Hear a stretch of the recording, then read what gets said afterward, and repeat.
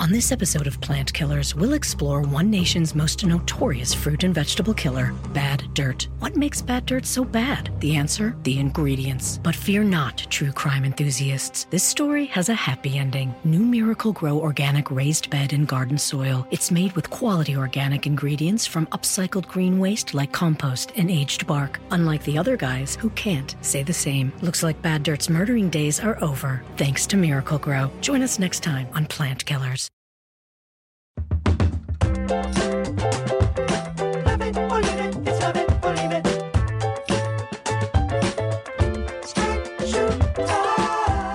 Welcome to the 22nd episode of Love It or Leave It Back in the Closet. Back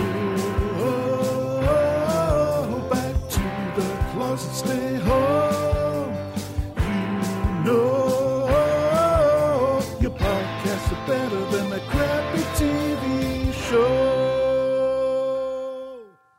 That song was sent in by Richard Neal. And Richard, I see what you did there, okay? So that one goes out to all the penheads because that may or may not be a deep cut reference of the 1600 pen theme song. Incredible. We want to use a new theme each week. If you want to make one, you can send it to us at hey@crooked.com and maybe we'll use yours. I cannot believe at this point, if you include Travis's truly abysmal rendition, we have now heard 22 versions of the theme. They've been amazing. So tweet it at me.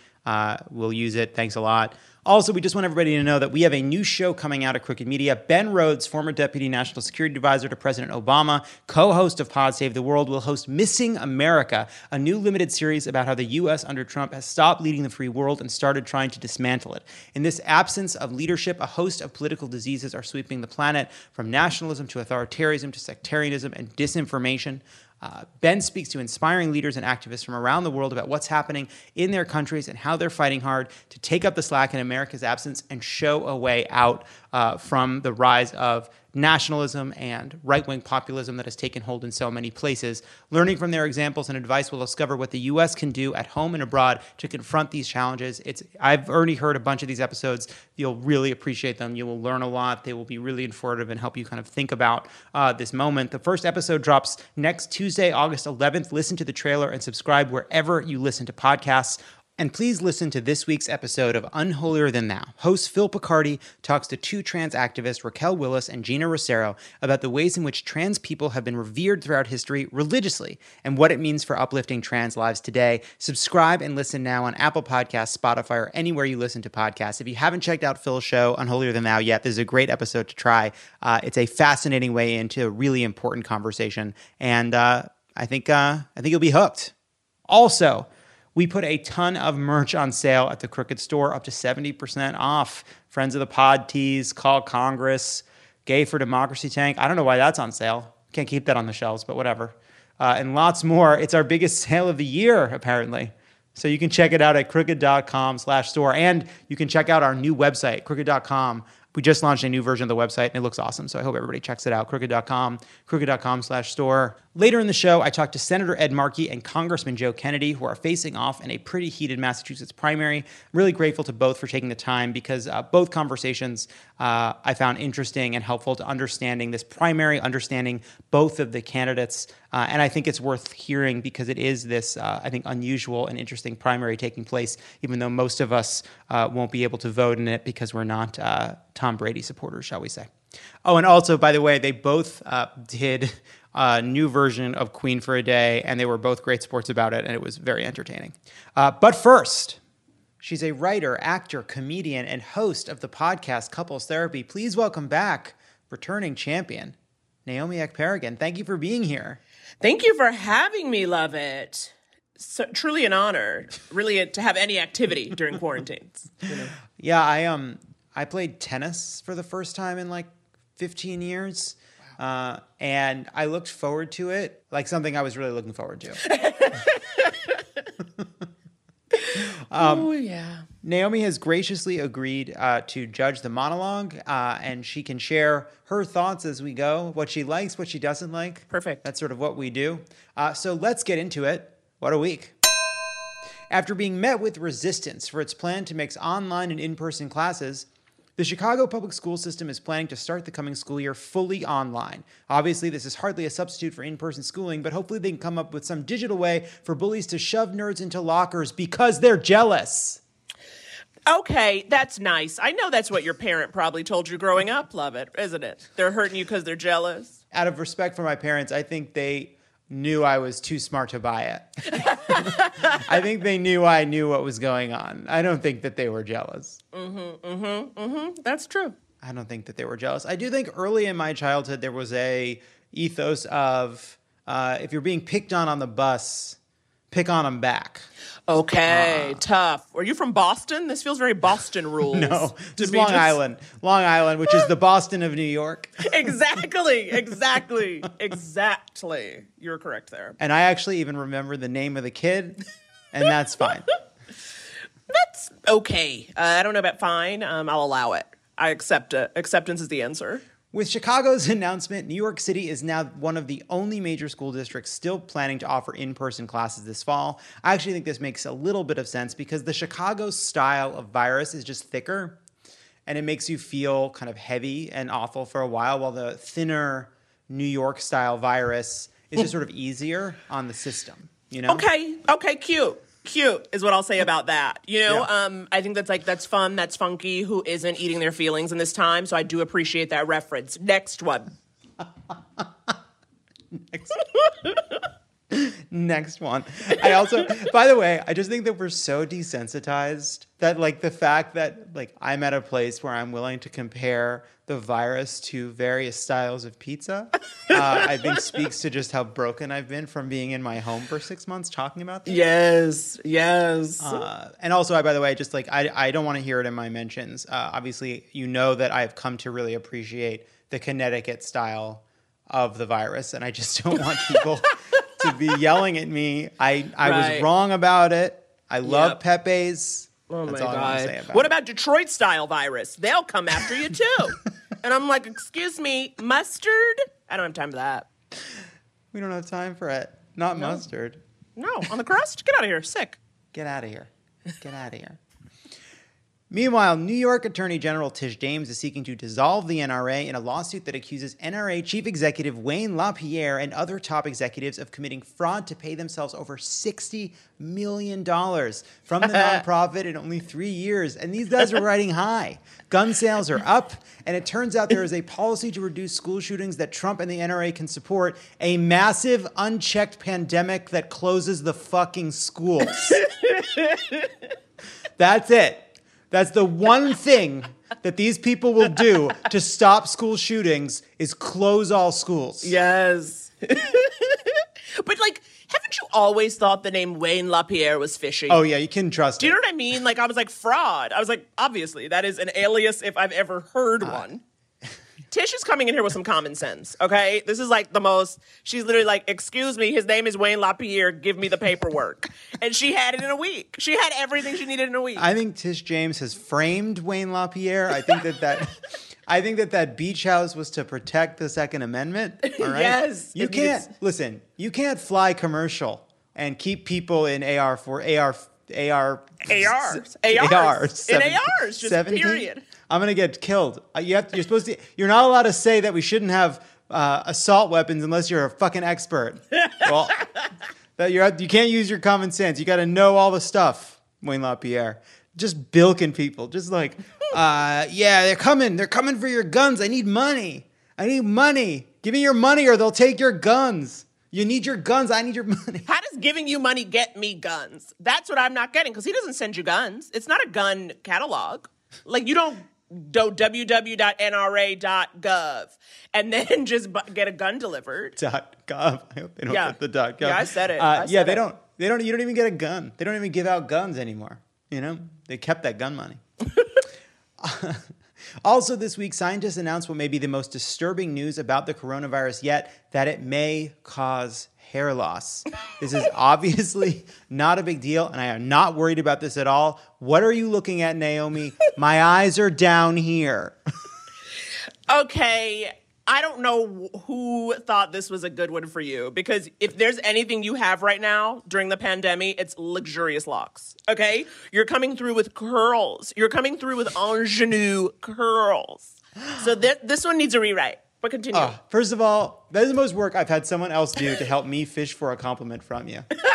Just like, hey, can we get a couple comedy writers together to figure out the perfect joke to make sure that, hey, Travis, can you punch this up? I want to make sure that when I read this, Naomi has no choice but to stop the recording, basically, to compliment me. So anyway, yes, there's some new signs that this may cause hair loss, which is kind of impressive because doctors are trying everything they can to make Donald Trump care about the pandemic. All right? Hair loss is the one thing. Next week, it'll be COVID makes you bad at golf and also lactose intolerant, and it also makes you allergic to deals and spray tans. And the only treatment is you have to read books and try Indian food. Try Indian food? He doesn't eat it. He doesn't eat anything. He doesn't eat anything but the 5 things. No. Like he's got to have a well done steak. Yep, that I knew, with ketchup. Ketchup, a burger. I think some fried chicken has made it through his baleen. Oh wow.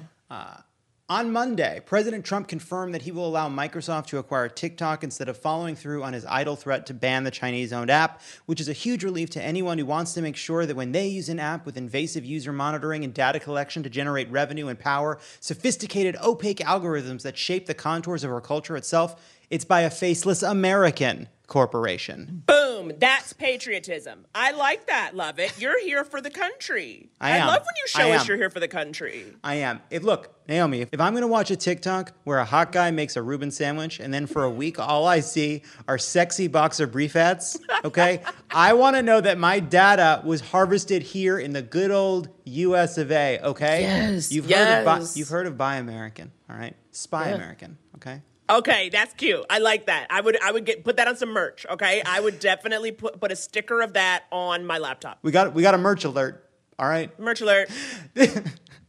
This week, it was announced that Joe Biden will no longer accept the Democratic presidential nomination in Milwaukee and that the entire thing would move online. We're basically heading to the point where the DNC is just going to be a 4-part Joe Biden masterclass on how to make aviators your thing. Episode 3 is Joe revving the engine of his Camaro while shouting, "Not bad, huh?" for 90 minutes straight until Jill coaxes him out of there with a chocolate malt. I love anything having to do with Joe and Jill. Anytime you can paint a picture of what the hell that relationship is, I'm grateful. I feel gratitude towards the chocolate malt because it harkens back to his dear friend Corn Pop. You know what I mean? So I like that. It does.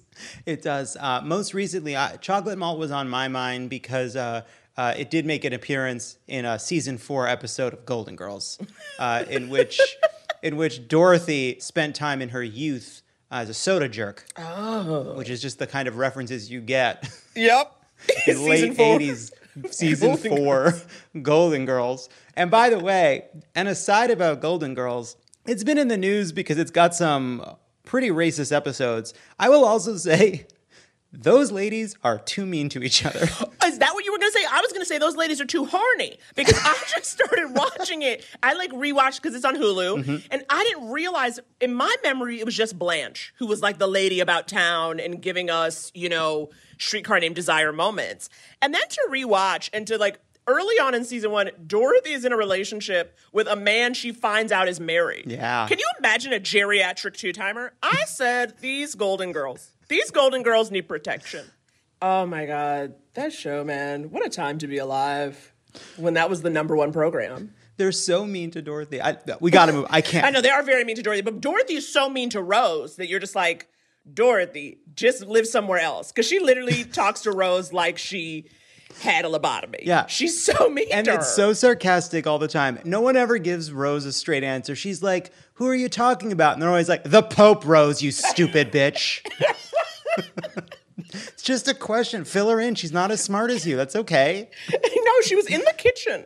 Okay? She was in the kitchen and with some answers in the living room. She was making some kind of generic, non-specific Scandinavian dish. It's never actually explained whether it's Swedish or Norwegian or Finnish. It's just generic Scandinavian cuisine.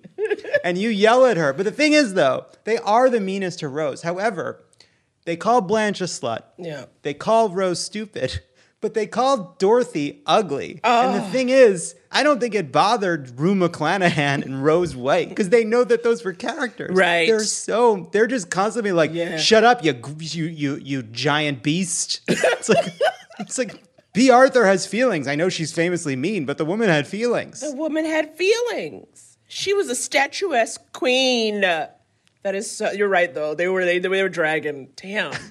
They were the original Real Housewives, honey. Just dragging each other, throwing wide.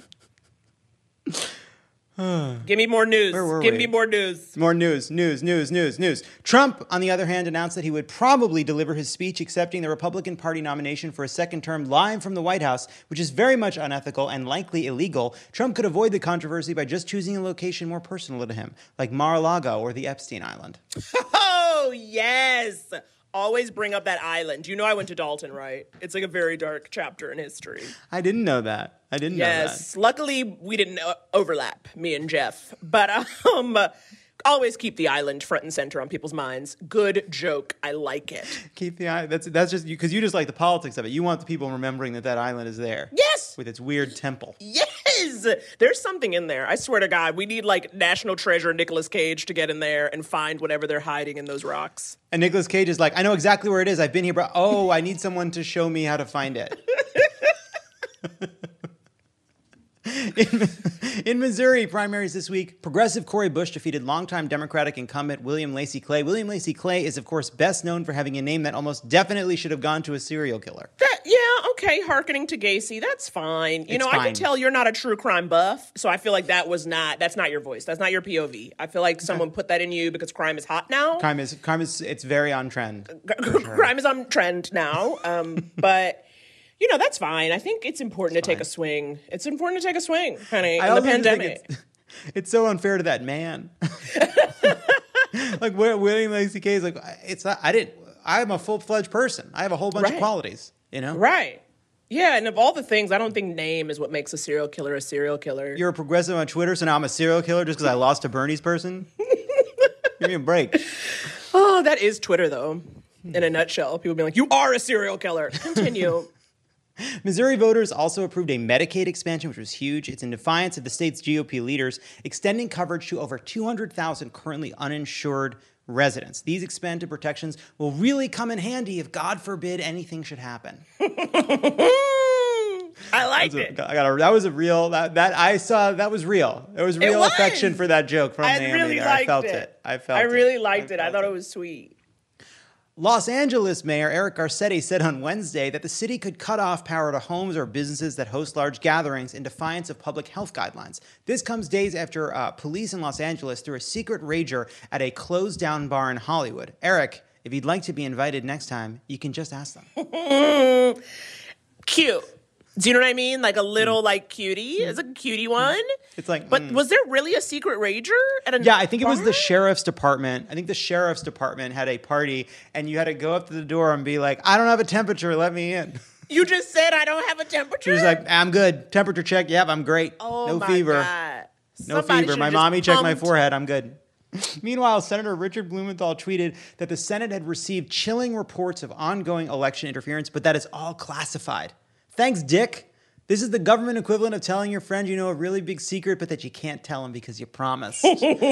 But Naomi, apropos of nothing, I would like to read to you Article 1, Section 6 of the United States Constitution, which says, Senators and representatives shall in all cases except treason, felony, and breach of the peace be privileged from arrest during their attendance at the session of their respective houses and in going to and returning from the same. And for any speech or debate in either house, they shall not be questioned in any other place. What? Naomi, I'm not a lawyer, all right? Though I got a great LSAT score and continue to this day to sincerely believe I would have been great at it. And honestly, I agree with you. I can see it. Just say one thing for me, love. Say overruled. Overruled. That's what a judge would say. Yeah, I'm trying to promote you. Okay, you have to say Objection. Nope, say it like you mean it. Now I'm in an acting class. Objection. Objection, Your Honor. Okay. I fell asleep. I think you're just more of a test taker. Okay, give me the real. I didn't feel it. I didn't feel the passion. Yeah, maybe I'm just I'm more of a book smart lawyer, not a street smart, you know? I'm not an Aaron Brockovich type, you know? You're an Ally McBeal. I'm an Ally McBeal. Was she a lawyer? Yeah, she's a lawyer, for sure. Yeah. All I know is, Naomi, I don't know what happens if a senator takes that Article 1, Section 6 out for a spin, all right? Heads down to the Senate floor, just fucking tells us they can do it legally. Yeah. I think, not a lawyer. This might be a really bad idea. I'm just saying we should have the option. Yes. Right? Just think about it. Could somebody just say they're considering it? Like, hey, this is really important. The country needs to know. Republicans are preventing you from knowing. So I'm going to go to the Senate floor and say it because, like, legally I'm cool. You know? Just tell us. Just threaten it. Threaten it for 1 second. Maybe. Yeah. I don't know. Again, just floating it. Just floating it. I'm just a guy floating ideas. Very big, perhaps incredibly dangerous long-term ideas. I don't know. Yes. Just floating it. Also, in an incredibly vile and brazen, cynical act, Republicans in Wisconsin and Ohio turned in petitions to get Kanye West on the presidential ballot in those states, hoping to siphon off votes from Joe Biden. Not to be undone, Democrats are trying to do the same to Donald Trump by adding to the ballot an AK-47 with googly eyes, breast implants, and a hat that says "Masks eat ass." I love how grotesque that imagery is. That really got me. Masks eat ass. Masks eat ass. And it's also the breasts. Googly eyes and breasts. The whole thing. Is the butt of the gun on the ground, you know? Or is the butt of the gun where the face is? Is it like, you know, I think actually like, you know, figure-wise, I don't know. Like, where's the trigger, you know? Where's the trigger in this image, you know? I think the googly eyes are at the end of the gun, all right? Staring you down before your life is threatened. And then the breasts are by the trigger. So, that's interesting. So is the gun vertical in your mind or is it horizontal? It's horizontal. Wow. That's so interesting. I had a different, I imagine the gun being upright, but yours is more practical kind of. It's in use. It's in use because think about it. They want to touch the breasts. Hello. So it's got to be near the trigger. Hello. That's how you get siphon off those votes. That's how you siphon off the votes. What am I, a moron? Of course. It's fucking obvious in hindsight. You're so right. I'm so stupid. I feel like a big dummy. Vertical idiot.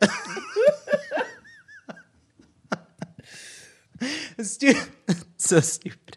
A student is suing Yale, claiming that the university's online courses are inferior and do not justify the cost of tuition. Admittedly, the school is still ironing out some of the kinks, but the problems aren't entirely their fault. It's not their fault. A guy in the Zoom of the Skull and Bones initiation forgot to mute himself while jerking off in that coffin.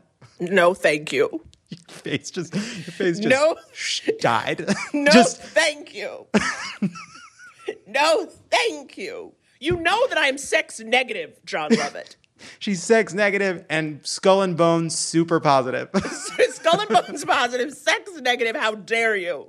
She hated it. Her face fell. It was horrible. Oh, this is fun. While effectively campaigning for Trump in Wisconsin, Interior Secretary David Bernhardt confirmed that federal authorities are monitoring protesters' social media feeds. If they're going to encroach on the civil liberties of people who are practicing their constitutionally protected right to assemble in peaceful protest, then the least they can do is smash that like button. I really like you saying smash that like button. Smash that like button. Smash that like button. Smash it. Do me a favor. Serious. Smash that like button. Just do me a favor and smash that like. Hey. Come on. Give me a solid, smash that like button. Smash that like. The FBI raided the Calabasas home of YouTuber Jake Paul as part of an investigation into criminal acts related to the looting of a mall in Scottsdale, Arizona in May. If federal agents are going to smash their way into Jake Paul's home, the least they can do... Naomi. No. The least they can do. Yes, the least they can do is smash that like button. Too soon for a callback. Smash that like button. Do Jake Paul a favor, smash that like button. Jake Paul is so funny. And actually, did you see an image from that? His gun was standing up against a hot tub. Was it? His gun was vertical. I saw a Hummer backing into a very, very tacky mansion. Yes. That's what I saw. It was huge. But then they showed, and they got a couple aerial shots, and they did recover a bunch of guns. But one of them was literally just like an assault rifle leaned up against a hot tub. Like if he's having a soak and feels threatened. That's like how it looked. Like it was just set up there. You know, it's all of our faults. The man was never meant to have this much money. It's the market. It doesn't make any sense. He's not up to this. He's not up to being rich. This guy doesn't know how to do it. Or clearly. Oh, God. He would be like a Tiger King. I feel like I see him becoming a Tiger King type figure. Yeah, he's in our world. There's something that seems to happen with somebody over time where it's just clear by their eyeglasses choices that they're doing a lot of cocaine. That's all I'm saying. I don't know how you can see, but it's like that frame, that face, cocaine. Just saying, so you could just see it. I don't know. To be clear, I don't want to be sued by Jake Paul. For all I know, he's straight edge. I don't know. Now that is the best joke I've heard so far. That's the best of all of them. He goes like, he just shows the wrist. I haven't thought about that in a while. Governor Mike DeWine of Ohio tested positive Thursday while being screened to greet Trump in Cleveland. Foiled again, COVID. You'll get him next time. These screenings keep on catching people who are about to be with Trump. It's almost as if, Naomi, that testing can protect people and make sure that the virus doesn't spread. It got DeWine, all right? It got, It got some, all these people around Trump it's been catching. Yeah. Yeah. Also this week, America watched in horror as Trump sat down for an hour-long interview with Jonathan Swan of Axios. And so, now it's time for OK Stop. Surprise, OK Stop. We'll roll a clip, and you can say OK Stop, Naomi, at any point to comment. Naomi, are you ready? Whew, I'm in it, baby. Let's roll the clip. Right here, the United States is lowest in numerous categories. Okay, stop. Okay, I think we all need to talk about the fact that he does not know how to read a graph, okay? Also, does he know what an x-axis is? Does he know what a y-axis is? He's holding them like he's shaking. He's literally like, they're shaking in his hands. He is terrified. He holds paper like it's the first time he's interacted with paper. Right. He's like, is it big money? And he doesn't realize it's like not a bill. And he's just like, what do I do? And he's like, look at the chart on this big money, this big piece of money, this oddly colored non-green money with some kind of a chart, and that you can't spend. And I can't read. What a man. Keep going. Lower than the world. Lower than the world? Lower than what is that? Europe. Okay, stop. I just want to pause and just... The Jonathan Swan performative, He did a great job, obviously, in this interview. Of course. I mean, it's been... I think it was pretty eye-opening. I don't know how much... I don't know. Hopefully, it's reaching some people who are on the fence, I guess. But anyway, the is so fake. It's so fake because really he's like, you're being dumb. You're dumb. But he's like, I don't understand. I'm having trouble processing it. Must be not getting it. Anyway. In what? Look. In what? Take a look. Right here. Here's case death.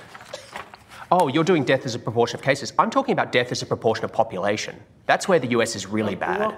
Well, much worse than South Korea, Germany, etc. You can't do that. You have Why to go. can't I do that? You have to go. Okay, stop. You can't do that. Can't do it. He literally said you can't do that like he was on the playground and someone changed the rules to hopscotch. You can't do that. You can't do that. Horrified. Also, don't you hate how pouty Trump's lips are when he talks? He really gets pouty in a way that really turns my stomach. Yes, it's unfortunately been ruined because Alec Baldwin picked it up for his impression. Yeah. And made it too central to that impression. But yes, it is quite frustrating. I will say too, you can really see the kind of the ombre of not just his hair but also his skin. His face? The way it moves from a rich tan, orange. Yeah. Up through the browns and into the ghost white of a man who basically is indoors watching Fox News 6.5 days a week.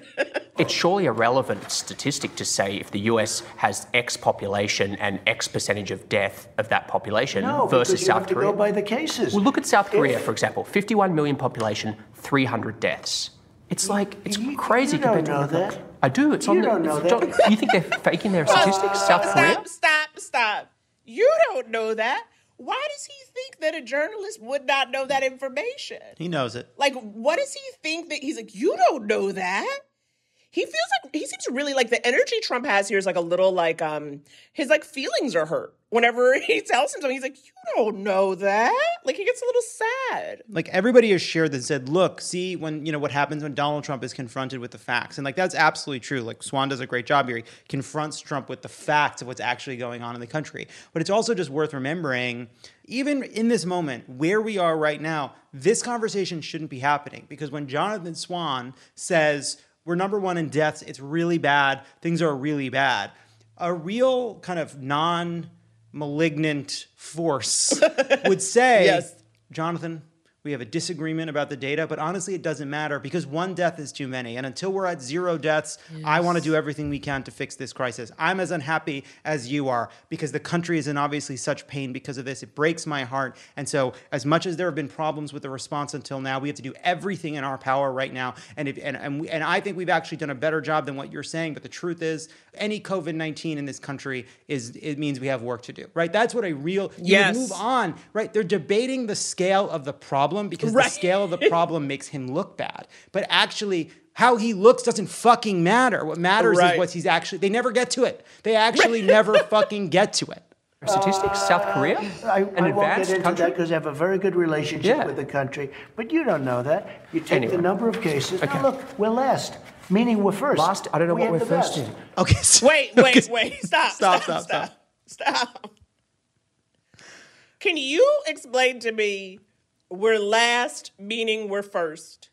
John Lovett.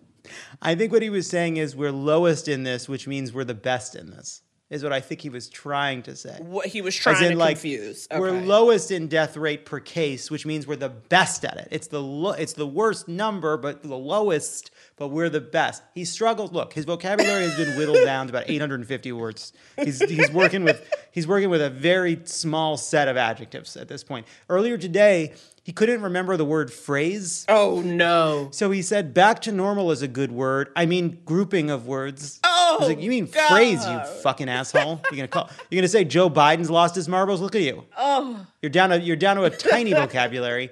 I also didn't notice until this moment that Swan says, anyway. When can you commit, by what date, that every American will have access to the same day testing that you get here in the White House? Well, we have great testing. We're doing, and by many what other date? people do. Let me explain. There are those that say, you can test too much. You do know that. Who says that? Oh, just read the manuals, read the books. Manuals? Read the What books. manuals? Read the books. What books? Okay, stop. Read the manuals. Good advice for life. Read the manuals, read the books. I'm sorry, that for me was my favorite of all of his responses. What books? What manuals? Like, it feels like he sounds to me the way I sound when my mom wants me to fix the internet. It's like, what button? What button? You know, like, what books? What manuals? I like feel his emotion there in my bones. What a dark reality we're in. The darkest timeline. Truly the darkest timeline. And that's okay, stop. Thank you to the great Naomi Ekperigin for joining us. Always a delight. Always excited to see her. Thank you so much for being here. Thank you so much for having me. Love to talk to you. Let's watch some Gigi together, Golden Girls, and get into it. I sometimes say to Ronan, hey, should we check in with Dorothy? That's how I say it's time. My brain has been so broken and so like in need of completely anodyne sounds. Yes. That even the slightest hint of drama, tension, or awkwardness of like even the mildest of television dramas, I like pause it and I say, I'm very sorry. I know there's only 7 minutes left of this episode. It is too tense for me at this moment. We must switch and check in with Blanche, check in with Sophia, see what's happening. Okay? Naomi, you're the best. You're the best. When we come back, I talked to Senator Ed Markey and Congressman Joe Kennedy. Hey, don't go anywhere. There's more of Love It or Leave It coming up. Ashley's Memorial Day sale is going on now. Shop our biggest selection of hot buys, cool deals, or shop limited time savings on new summer spaces. Plus, get 72-month special financing on select in-store mattress purchases made with your Ashley Advantage Synchrony credit card between May 14th and June 3rd. Whether you're redecorating indoors or rethinking your outdoor space, save big on this season's trending styles. Only at Ashley. Subject to credit approval. Minimum monthly payments required. No minimum purchase required. See store for details. And we're back. He's the representative from Massachusetts' 4th Congressional District, and he is in a heated primary with Ed Markey for the Senate. Please welcome Congressman Joe Kennedy. Thanks for being here. Thank you for having me. Pleasure. How's it going? How you doing? Campaigning in the midst of a pandemic, in the midst of a crisis? Yeah, it's not exactly the best way to have to run a campaign, but so it goes. Look, every campaign I've ever run has been about trying to address the needs of our people. And it means going out there, meeting people. It's high fives and handshakes and fist bumps and hugs and being present with as many people as you possibly can. And that's awfully hard to do when you are trapped in your attic for months on end. But we've got 27 days to go as of now. We've been able to get out and about at least more than we have in the past. And the response is great, particularly when you're talking to people and actually be able to engage. I'm going to ask the same question to Senator Markey. I'm going to ask it to you. Why should Democratic voters in Massachusetts choose you in this primary? Because if there is a connective thread with Donald Trump getting elected to COVID-19 response to the challenges we face today on racial justice, it is that our country has been disconnected from the politics and the leadership that we've seen in Washington, D.C. And we need stronger leadership in Washington. That means folks that will fight for that change. It means representatives that are going to be here and be present in Massachusetts. It means folks that are going to go out there and fight for the change that we need nationally. It means connecting to your constituents. And the bottom line is that Senator Markey hasn't been here. He lives in Washington, D.C. He's been here for less than a week, a month for much of the past several years. He's missed over 60% of his votes during this pandemic in Washington when he says that he's supposed to be there fighting for us. And John, when it comes to the most basic responsibility, the reason why I do this job, and I think most folks do this job, it's to try to help. But when a family came to Senator Markey to ask for help for their murdered son, who was murdered by a police officer several years ago, Senator Markey literally did nothing. And if you're not here and you're not willing to help that family and you're not fighting for us in Washington, then I think Massachusetts deserves an awful lot more. It deserves somebody that's going to fight for our constituents as hard as they are fighting for their families. Don't we need technocratic legislators? Don't we need them? Don't we need people who are just going to be the guys that write the bills and aren't the sort of you're a charismatic speaker. You have a huge following. You can do all of those things. But don't we also need the kind of the guys that don't do that as well, but they can work on the legislations, they can lead the committees? Yes, we obviously do. He's not going to lead the committee. I have more seniority than he does. Yeah. He's not going to lead that committee. He's clearly on these issues will contribute to that discussion and debate. But I don't think you can sit there and when the defense is, look, I voted against every single judge that Donald Trump's put up. That's great. What did you do to actually make sure that Mitch McConnell wasn't going to be the one appointing those judges in the first place? Yeah. And the answer to that was literally, John, nothing. I campaigned for more senators around the country than he did. I did. And yes, I got the name and so I can do that. He's been in office for 47 years. The Democratic Party, John, raised him $18 million in that first race for Senate. And you're not telling me you can't go elect mayors. Bernie Sanders sent out an email a couple of weeks ago supporting 11 progressive prosecutors across the country. Senator Markey could lead an effort to elect climate change-driven mayors. Yeah. City councilors, public utilities commissioners, right? I stopped my campaign in COVID. We raised over $100,000 for local charities in Massachusetts. He didn't. He kept fundraising for himself. We went down to the border multiple times in the family separation policy. I signed on the letters and signed legislation. He did all of that. Fine. It wasn't going to matter because Stephen Miller doesn't care. Right. So we used our email list and raised $250,000 for local legal services organizations suing to reunite those families. Why? Because if not that, why the hell would you be in this job? If not to make sure that the U.S. government doesn't separate children in your government's name. There is a relentlessness that this moment calls for to just do what you can at these challenges. And I don't think he's shown that. And I certainly don't think he's shown that until I jumped in this race. You talk to people around the state, they didn't see him. They didn't hear him. I've been endorsed by, as I said, 60 different labor unions, state reps, state senators, mayors. And granted, he's got more of them. They're going up against a Democratic incumbent that's been there for 47 years. I want to interrogate both sides of this. Yeah. That fits with something you've said, which is basically, being a senator is about more than the votes you cast, the bills you write. And you've taken some flack from that, right? Because Senator Markey is the author of the Green New Deal. He has a pretty strong record as a legislator, as a progressive.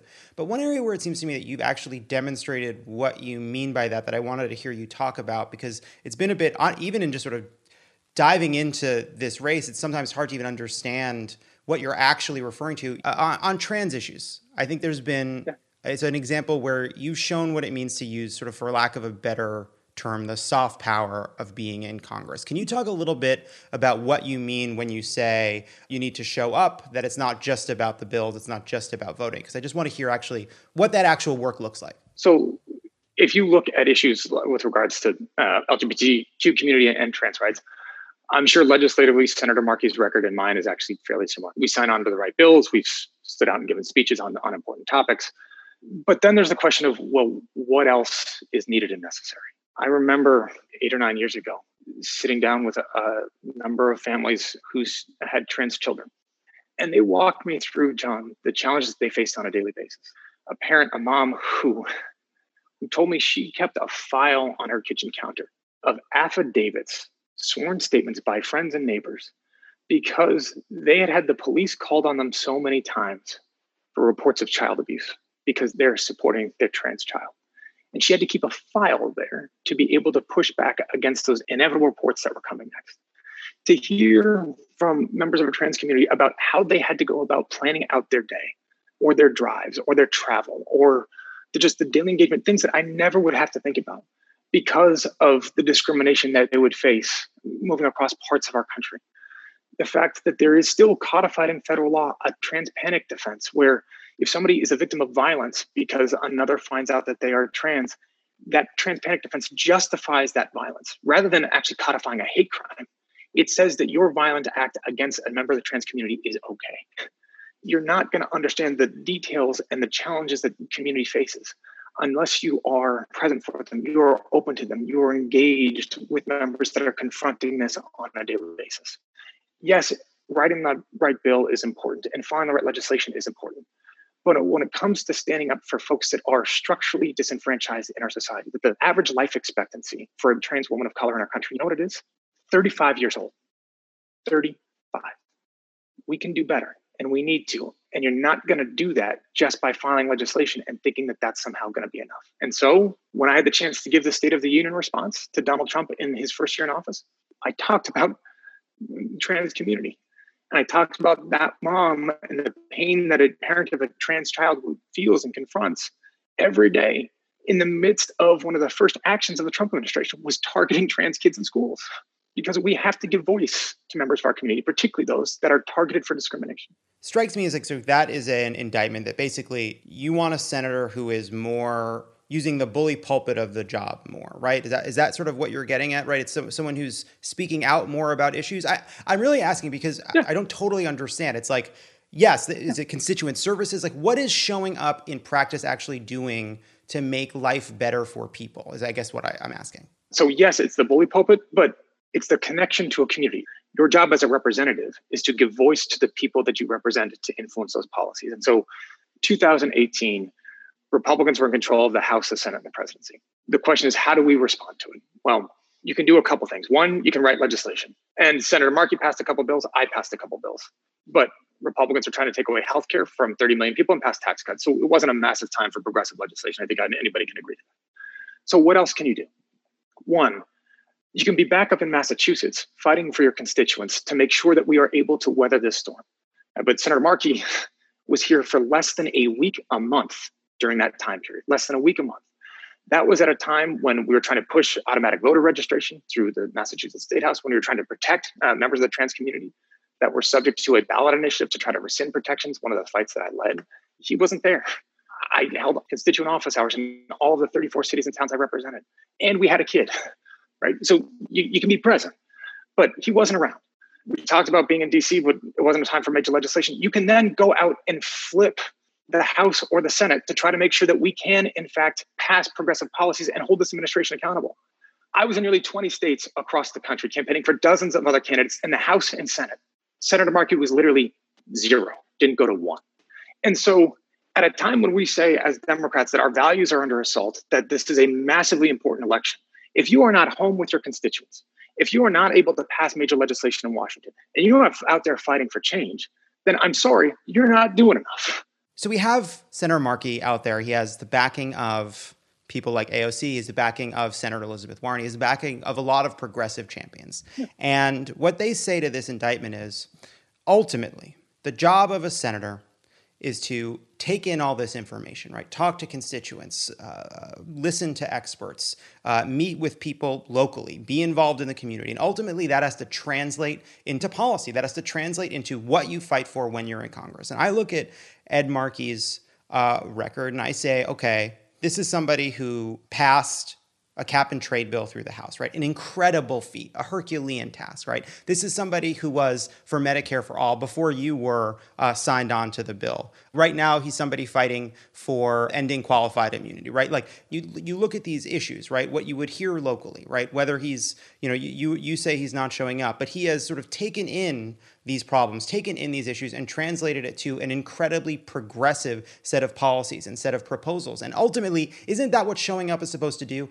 Aren't you supposed to listen to people, hear from people, and then translate it into actual sort of legislative change in Congress, however you can? Isn't that the job? So, John, yes, that cap and trade bill that you referenced didn't actually pass. And part of the reason why it didn't pass is that coalition that was needed in order to pass it fell apart because we didn't have that leadership that came together to drive it. But you can't blame Ed Markey for that. I mean, look, I was in the Obama White House at the time. That was just the fact that they got a bunch of House members, even in some tough districts, to take that vote and send it to the Senate. It's an indictment of the Senate, maybe an indictment of Obama, but it's certainly not an indictment of Ed Markey. John, so the fact that we didn't have the coalition that was needed, Labor obviously split, Greenpeace ended up splitting. The fact that you didn't have the coalition there to drive it through, I think, is a challenge, right?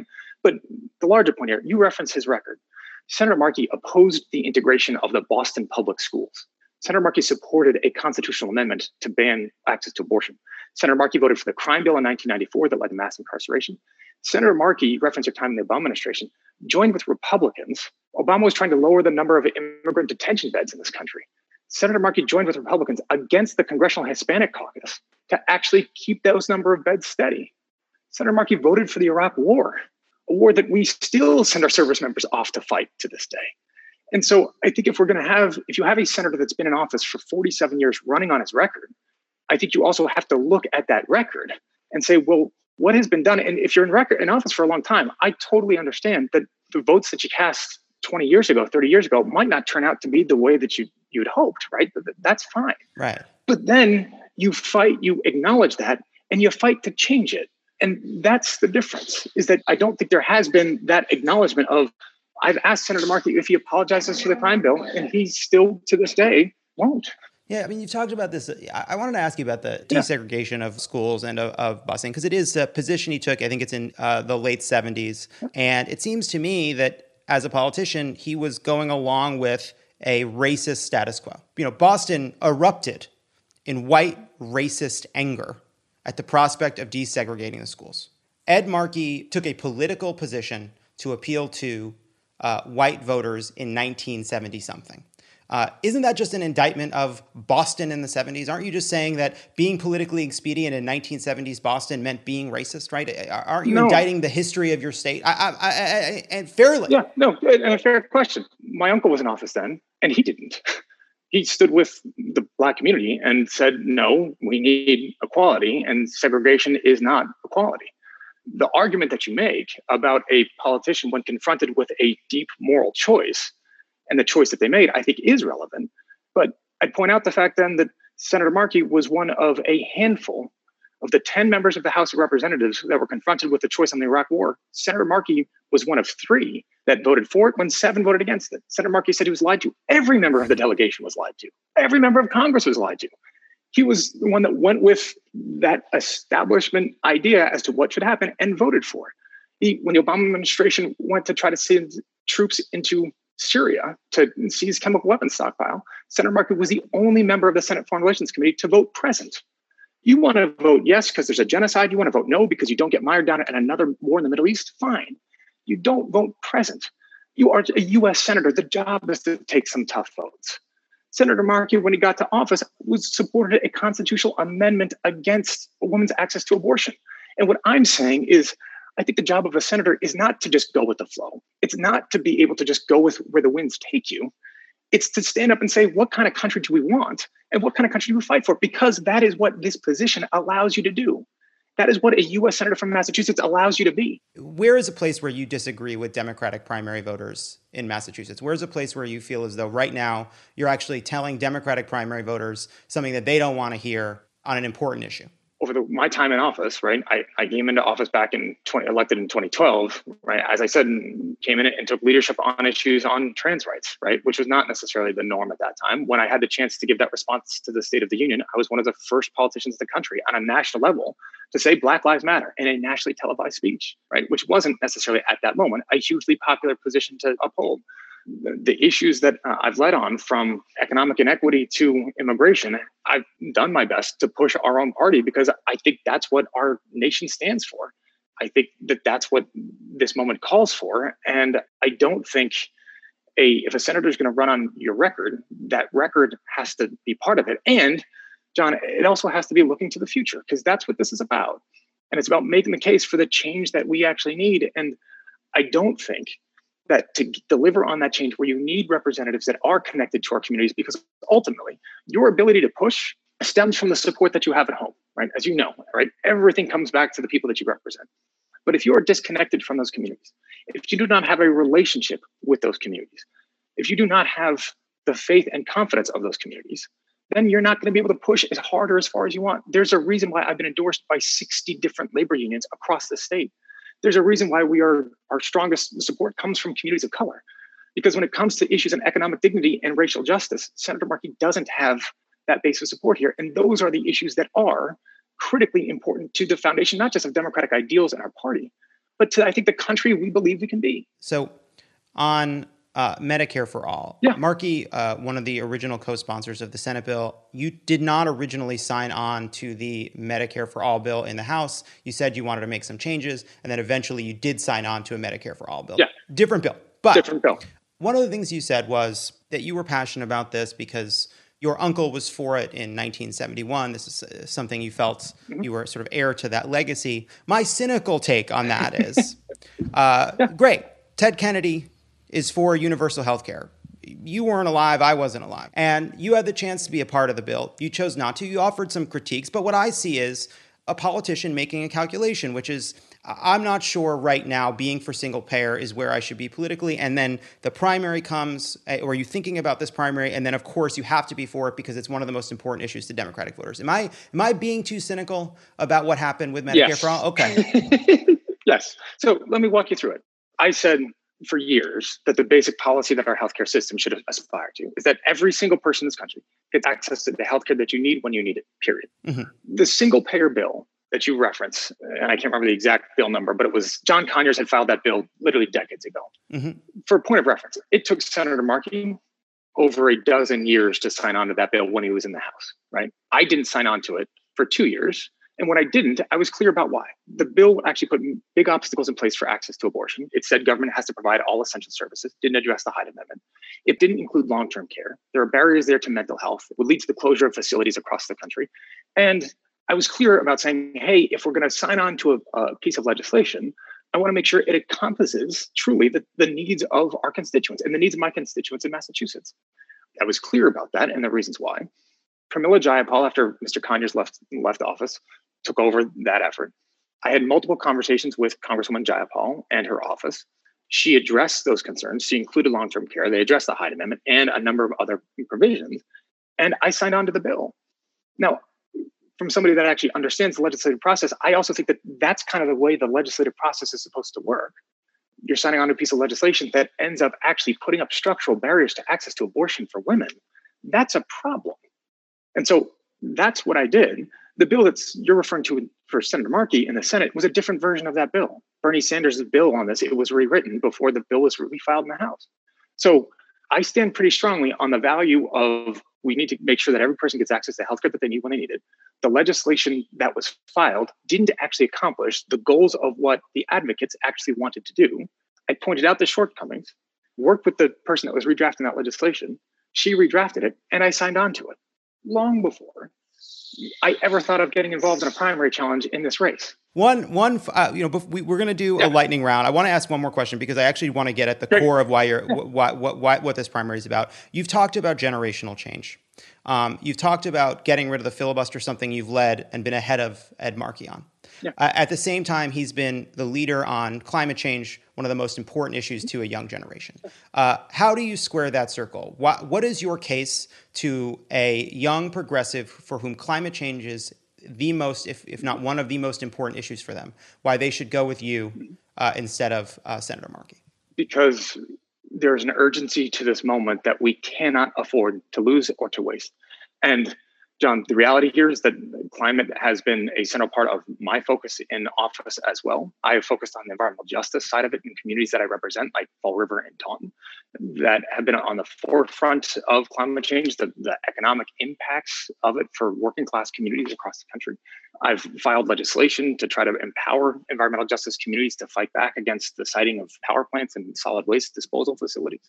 I joined with the seminal champion of environmental justice issues and the former chairman of the Progressive Caucus, who has endorsed me in this race, Rahul Grijalva, on the single piece of environmental justice legislation in Congress, period.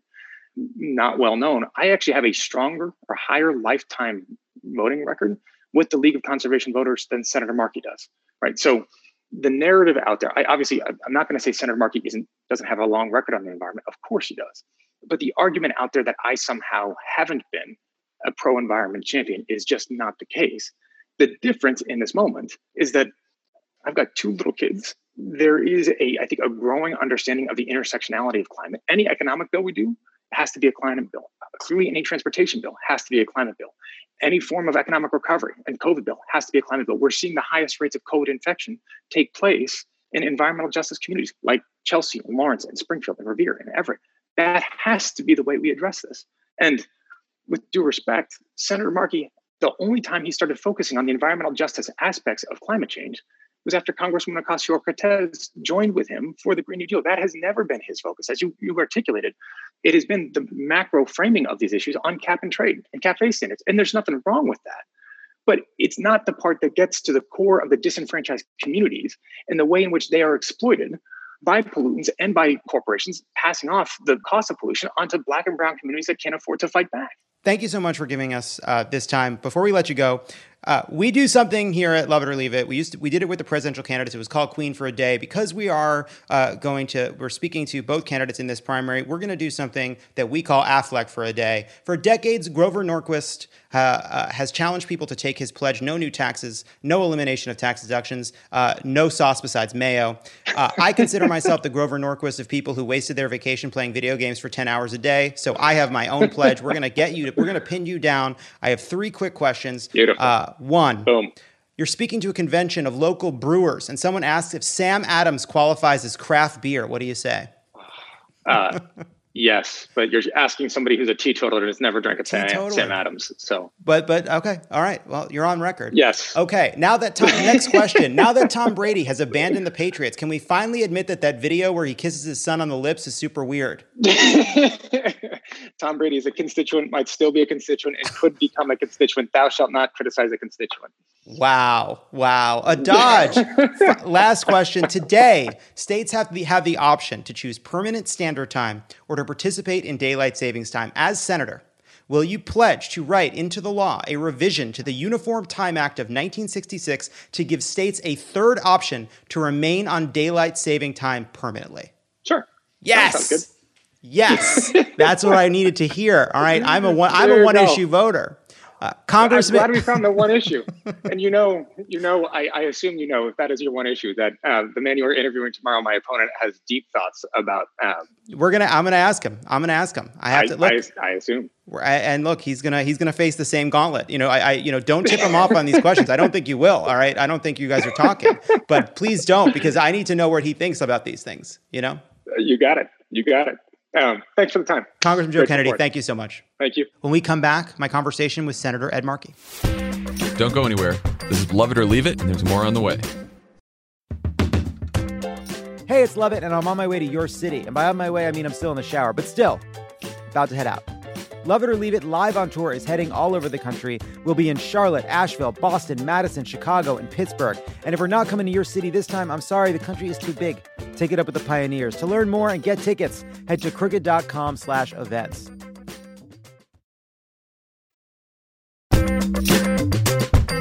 And we're back.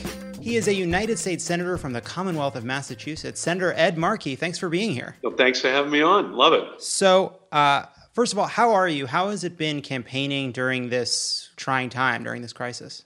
Well, you know, ordinarily in a campaign, you're shaking hands and smiling. Now, no shaking hands and no one can tell you're smiling because you have a mask on. So we start with that fundamental change. And so we've had to move it largely online. But in this digital era, we have the Digerati have joined my campaign, this incredible gang of very smart, mostly Massachusetts educated young people. And so there's just an incredible change in the way in which we're campaigning and how we're communicating. But nonetheless, we still have near ubiquitous communication with everyone in the state. It's just we've had to change to deal with the coronavirus. And in a lot of ways, we might even be getting more information into people's hands than under the old system. So I just want to ask you, you're in this heated primary. Let's start with just your main argument. Why should Massachusetts Democrats choose you over Congressman Joe Kennedy? One word, leadership. My law is the one that took on the auto industry, took on the oil industry to reduce greenhouse gases that come out of the tailpipes of vehicles in the United States. It's still the largest single greenhouse gas reduction of any law ever passed in the history of the United States. Barack Obama used that to issue his fuel economy standards. I'm very proud of that. It was my law that the 1996 Telecommunications Act, I'm the principal Democratic author that unleashed the broadband revolution. But at the same time, I made sure that the E-rate, which guarantees that every child, regardless of race, regardless of income, has the internet on their desk in their classrooms. The first time ever that a technology got deployed at the same rate for poor children as for wealthy children. That's my law. It's my law that requires the NIH to tell the Congress each year how much money they need to find the cure for Alzheimer's by the year 2025. If we don't find the cure, 15 million baby boomers will have Alzheimer's. That's my law. It's a $25 to $30 billion research program. And I could keep going on because I have more than 500 laws that are on the books. And each time I had to find a Republican that I was going to be able to partner with so I could put the law on the books. So whether it's healthcare, greenhouse gases, gun safety, Alzheimer's, the difference is that I have led and delivered for the people of Massachusetts and our country. And my opponent's record is just not as rich, I will say. So you've been a leader on energy for your entire career. I actually, I saw that you posted this old video of you at the Democratic convention, being illegally nominated to be vice president because you were anti-nuclear. You sponsored the Green New Deal with AOC. During the Obama administration, you managed to pass through the House a cap and trade bill, Waxman-Markey, which is an incredible legislative feat. It's something I think about all the time, about how that period of time when we were getting healthcare through and there was a climate bill that was getting through was an incredible period of legislative progress. It didn't end up becoming law because it died in the Senate, but just getting it through the House at the time took an incredible amount of work. Can you just talk a little bit about what it took to get that done? And does it bother you at all that it wasn't Markey Waxman? Well, I'm married to a Jewish doctor, Susan Blumenthal, and she won't take my name either. So whether it's Waxman or Blumenthal, okay. I'm just used to being the Shabbos Goy. I just have to live with it. So what happened was Henry Waxman and I, we decided in January of 2009, Barack Obama was being sworn in, and two of the three big things were in our committee, the Affordable Care Act and the climate bill. So what we decided to do was we would move the climate bill first. It had never been done before, very complicated.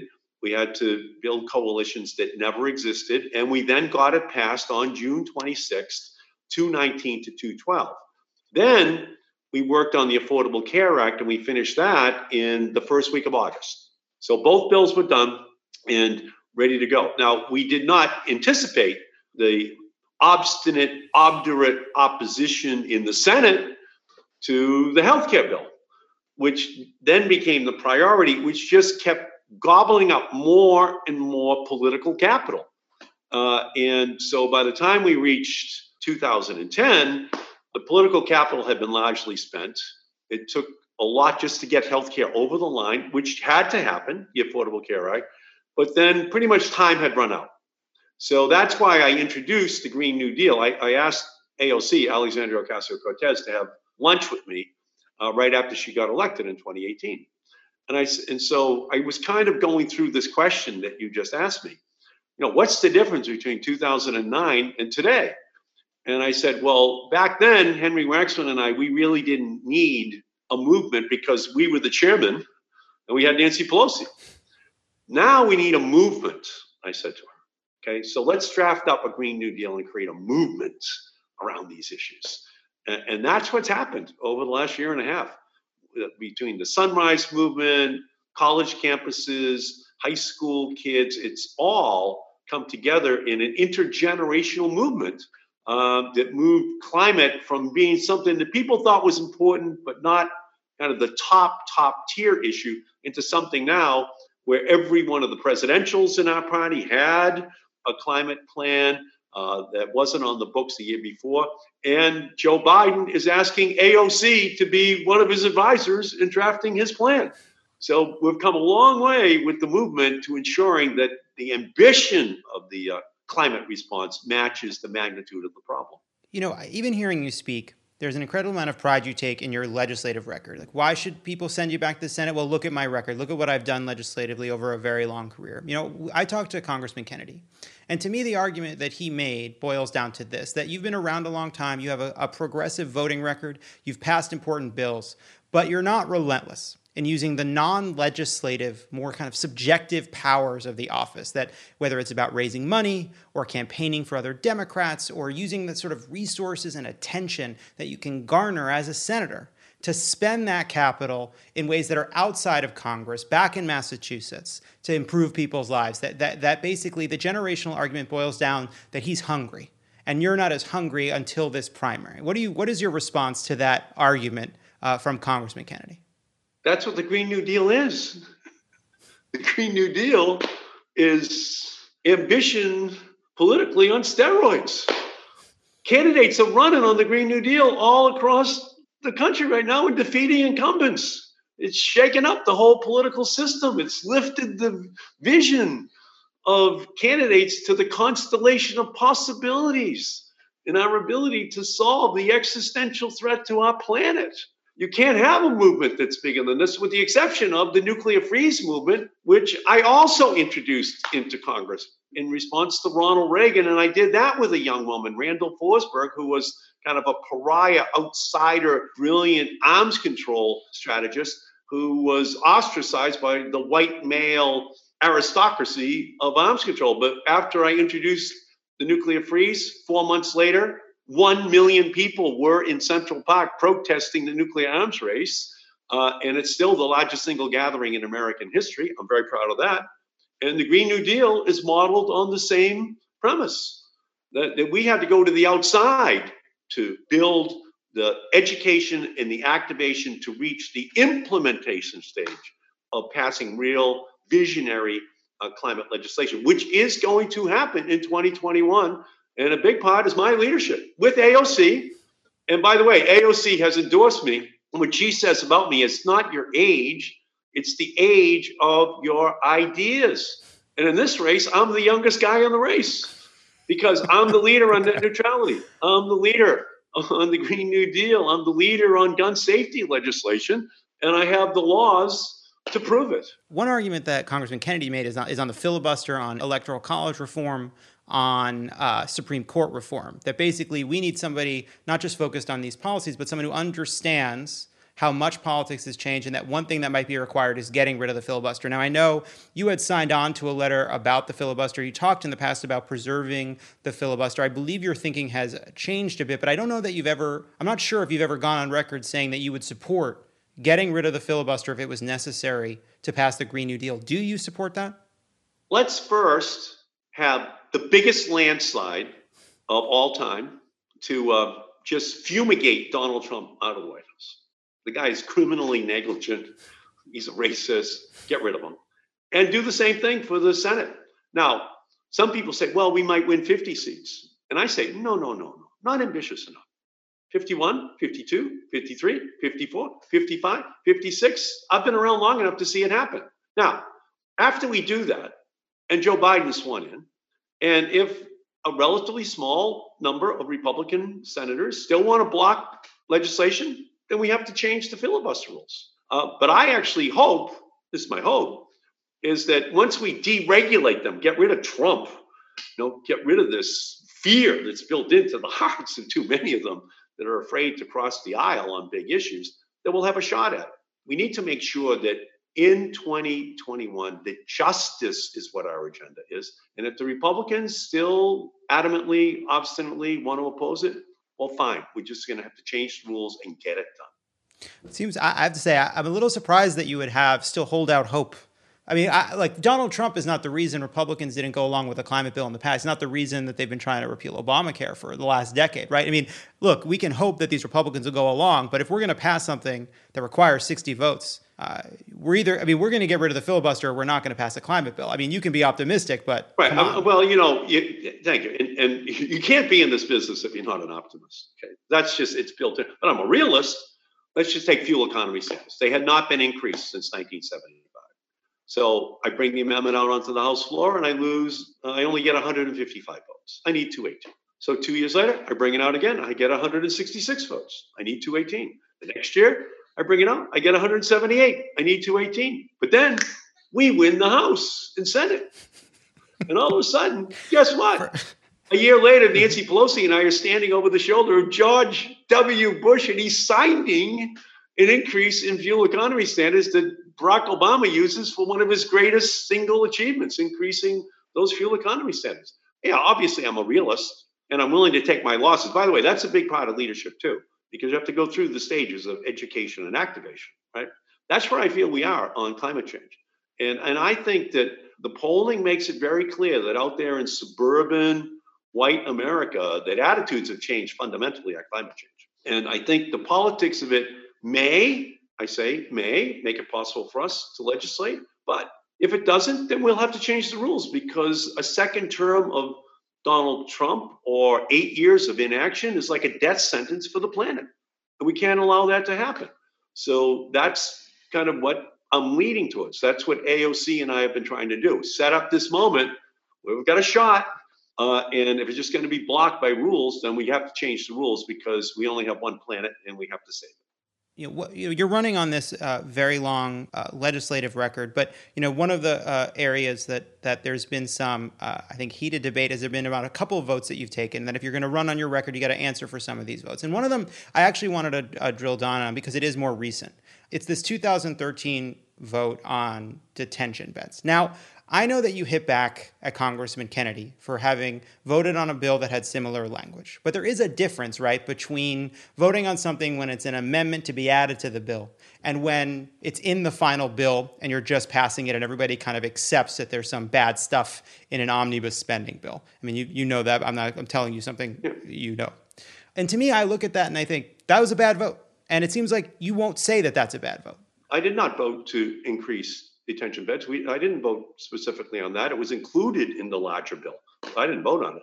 What had happened there, John, is this. They were changing the rules in terms of bringing knives into the passenger cabins. I actually had to live through the hijacking of the two planes at Logan Airport. Mohammed Atta and the other 9 who hijacked those planes, and they used knives to kill the flight attendants and the pilots. And we lost 150 people from Massachusetts those two planes that flew into the World Trade Center. So when those rules were changed, I had an amendment that I was fighting for to ban knives going back into passenger cabins. Ultimately, it got included in that bill.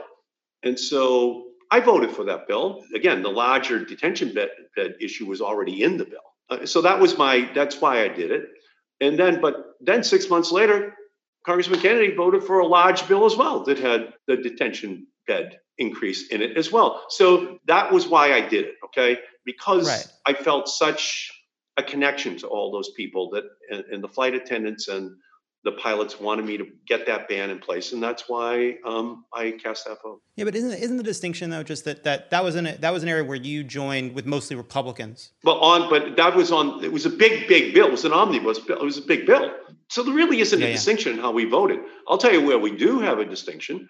When we had a vote on PROMESA, whether or not they would have this control board over Puerto Rico, which is now wreaking havoc on the educational system, the healthcare system. The University of Puerto Rico is on its knees. He voted for it. He voted with the hedge funds. He voted with the bondholders. I voted with the people of Puerto Rico. It's like having a second Hurricane Maria hit that island. That is a real distinction between us, where he voted twice in favor of PROMESA and I voted no. Okay, as opposed to this other issue where we both voted for large packages that already had bed increase, which, by the way, I opposed and he opposed. One of the points that Congressman Kennedy has been making pretty passionately is around this issue about DJ Henry and the fact that the family feels that you didn't have a good relationship with them or didn't stand up for them when their son was killed by the police. And I know you've reached out to the family, and I wanted to get your response to that, but I also just wanted to hear you talk a little bit more broadly about what you view your role is as a senator in terms of just relationships with Massachusetts, being sort of part of the community, listening to people, because that has been one of the sort of core critiques. My heart goes out to the Henry family. It's unimaginable that they could lose a child, a son, in those conditions. They asked me to help, and I wrote letters with the Massachusetts delegation to Eric Holder to reopen the investigation when I met with them. And again, it's just a terrible situation for that family. And I'm working right now, continuing to try to reopen the investigation. They deserve justice. They have a right to get the answers. They have a right to get the accountability.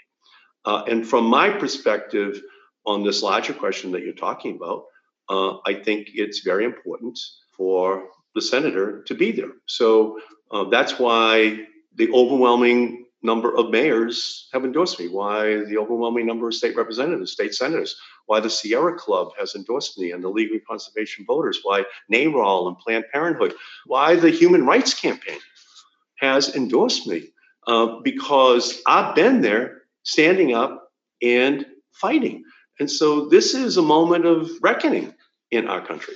And so all these progressive groups have rallied to my side because I have been there. But it's interesting because so haven't the local officials, because I've been there on the opioid crisis, on gun violence, on issue after issue that is central to the state. And I've been a leader. So that's the job of a senator. You have to be able to pass legislation. That's your job.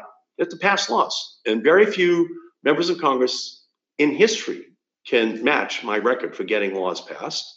But you also have to be responsive at the local community level. And I work very hard to do that as well. Thank you, Senator Markey, for your time. Before we let you go, we do something here at Love It or Leave It. For decades, Grover Norquist, or What Would Happen If Atlas Shrugged wished to be a real boy, has asked Republican candidates for office to sign his pledge committing them to his core values: no new taxes, no elimination of tax deductions, and no talking during young Sheldon. And since I consider myself the Grover Norquist of people who once tried to rent a houseboat, I figured I'd start my own pledge. Back during the presidential primary, I pinned candidates down on the issues that matter to me most in a segment we called Queen for a Day. But for one day only, we're doing a Massachusetts primary version in a segment we're calling Affleck for a Day. We've got 3 questions for you, 3 questions. Senator Markey. Are you ready? I don't have a choice. I'm as ready. I've spent my whole life getting ready for this moment. My whole life. I feel like I'm on the $64,000 question. And here's the music. Dun, dun, dun, dun, dun, dun, dun, dun, dun, dun, dun, dun, dun. I got, dun, listen, dun, dun, dun, dun. Listen. Question. Here are the questions. You're speaking to a convention of local brewers. Someone asks if Sam Adams qualifies as craft beer. What do you say? I know this is going to sound bad, and I don't want anyone to know this, but I've never had a drink in my life. Okay. I'm the only Irish guy who's never had a beer in his life. But I would say the answer is yes. It does qualify. It's you and your primary opponent are both teetotalers. You have that in common. It's something you have in common. I've never had a cigarette either, may I say. My mother did a good job on me. Wow. All right. Yeah. Next question. Now that Tom Brady has abandoned the Patriots, are we ready to finally admit that video where he kisses his son on the lips is super weird? I actually, infallibility is a very elusive human quality. But I actually ascribe it to Tom Brady. So I thus far found nothing wrong with Tom Brady in his life. I can't do it. It's just, I'm constitutionally incapable of being critical of anyone that brought 6 trophies that were not on the scoreboard on the day that he got drafted in the 6th round. Just can't do it. Unbelievable. All right, fine. Another final question. Today's states, and this is something I actually think you're passionate about, today's states have the option to choose permanent standard time or to participate in daylight saving time. As senator, will you pledge to write into law a revision to the Uniform Time Act of 1966 to give states a third option to remain on daylight saving time permanently? Okay. That's my pitch. No, and thank you, John, so much. Thanks for asking that question. Well, you call it the Permanent Act of 1966. Well, it's been amended twice since then. Mm-hmm. And the person who amended it is me. I know that, yeah. I have amended it. Now, I amended it the first time. You know, when I took over as the Energy Subcommittee Chairman. And guess what? I take over and I think it's oil, it's gas, it's solar, it's wind, it's conservation. But inside of the jurisdiction is time. Time itself. They have jurisdiction over time. And so what I did in the first round was I moved daylight savings time from the end of April, unbelievable, to the beginning of April. But I had intense negotiations with farmer congressmen from Pennsylvania and other farm states because they told me, you're violating a core principle that the cows must get up in God's time.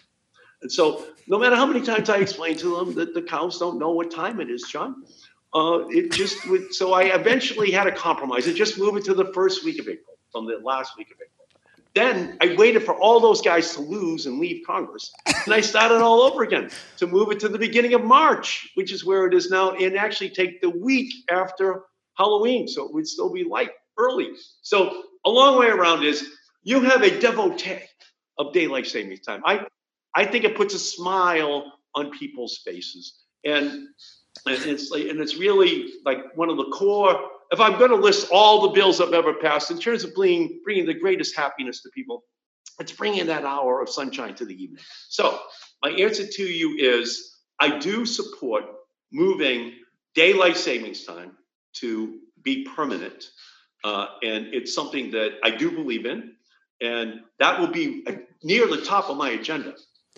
Top of the agenda? Wow. Because I'm a one-issue voter. So I actually want to pitch, though. Here's what I think. I actually think you don't need to make it permanent for everybody because I actually think the problem is, so Massachusetts is on the eastern edge of the time zone. Right. And so Massachusetts gets really screwed by normal standard time. But here's the thing. We got to think of, forget the farmers for a second. We got to think about the people in Detroit, right? Because daylight savings time for people in Detroit sometimes makes dark come too late, which hurts their ability to get a good night's sleep. So my pitch is, leave it up to the states. We can leave it up to the states, and we can have basically states that want to be on the permanent daylight saving time take that. Some states want to keep the shift, they can take that, and some states can stay on standard time. That's my pitch. You don't have to. I feel as though I'm talking to somebody who's dealt with this for a long time. I want you to consider my policy proposal. This is from this podcast.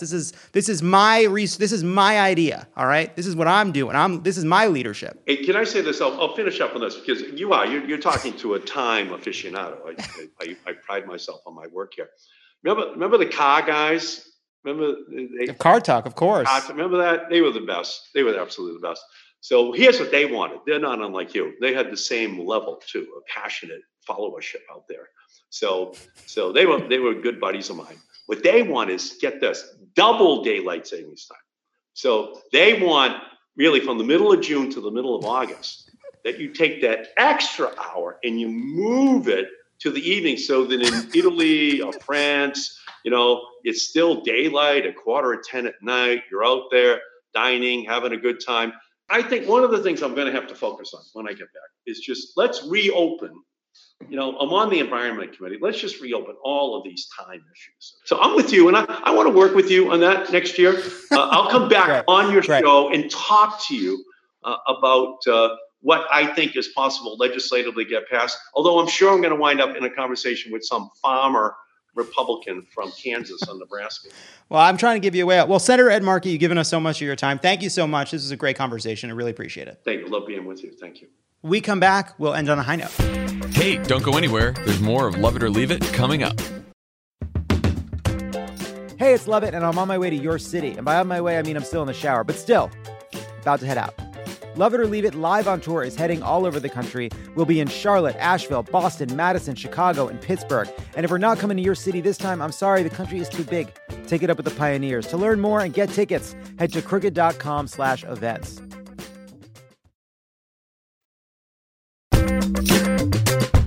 And we're back because we need it this week. Here it is, this week's high note submitted by our listeners.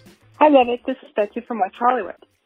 Since I'm not going to the Improv every Thursday night to see my favorite podcast, my high notes are, I was just confirmed to be a poll worker for the most important election of our lives, and I'm phone banking for the first time this weekend and calling people in Pennsylvania. This is Crystal. Hey. This is Lexi, and we are calling the morning after Missouri expanded Medicaid. We've been working on this for 10 years. We didn't let the racists distract us. Missouri did it! Hey, Love It. My name's Jessica, and I'm from Austin, Texas.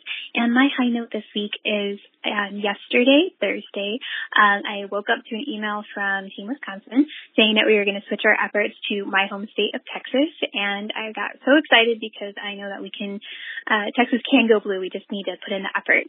So I was really excited about that. And I got to do some text banking for my fellow Texans here. Thanks for all you do. Bye. Hi, Love It. This is Lindsay, and my high note is that finally my son's district decided to start the school year remotely, and so that means both me as a teacher and him as a student are going to be able to safely teach and learn at home instead of a germ factory. Thanks so much for giving me a great laugh every week. I appreciate it. Thanks to the listeners who submitted their high notes this week. If you want to leave us a message about something that gave you hope, you can call us at 424-341-4193. It is 87 days until the election. Please sign up at Vote Save America right now to defeat Donald Trump, keep the House, win the Senate. Thank you to Senator Ed Markey, Congressman Joe Kennedy, Naomi Ekperigin, and everyone who called in. Thanks to our grocery workers, truck drivers, delivery people, restaurant workers, flight attendants, teachers, and everybody working at schools that had to go back right now. Thank you to our doctors and nurses and EMTs and first responders. Thank you to our whole staff working to keep this show going out and Crooked going strong. Have a great weekend. Love It or Leave It is a Crooked Media production. It is written and produced by me, John Lovett, Elisa Gutierrez, Lee Eisenberg, and our head writer and the president of the East Side or Biden writers, Travis Helwig. Jocelyn Kaufman, Alicia Carroll, and Peter Miller are the writers. Our assistant producer is Sydney Rapp. Bill Lance is our editor, and Kyle Seglin is our sound engineer. Our theme song is written and performed by Sure Sure. Thanks to our designers, Jesse McLean and Jamie Skeel, for creating and running all of our visuals, which you can't see because this is a podcast. And to our digital producers, Nar Melkonian and Milo Kim, for filming and editing video each week so you can.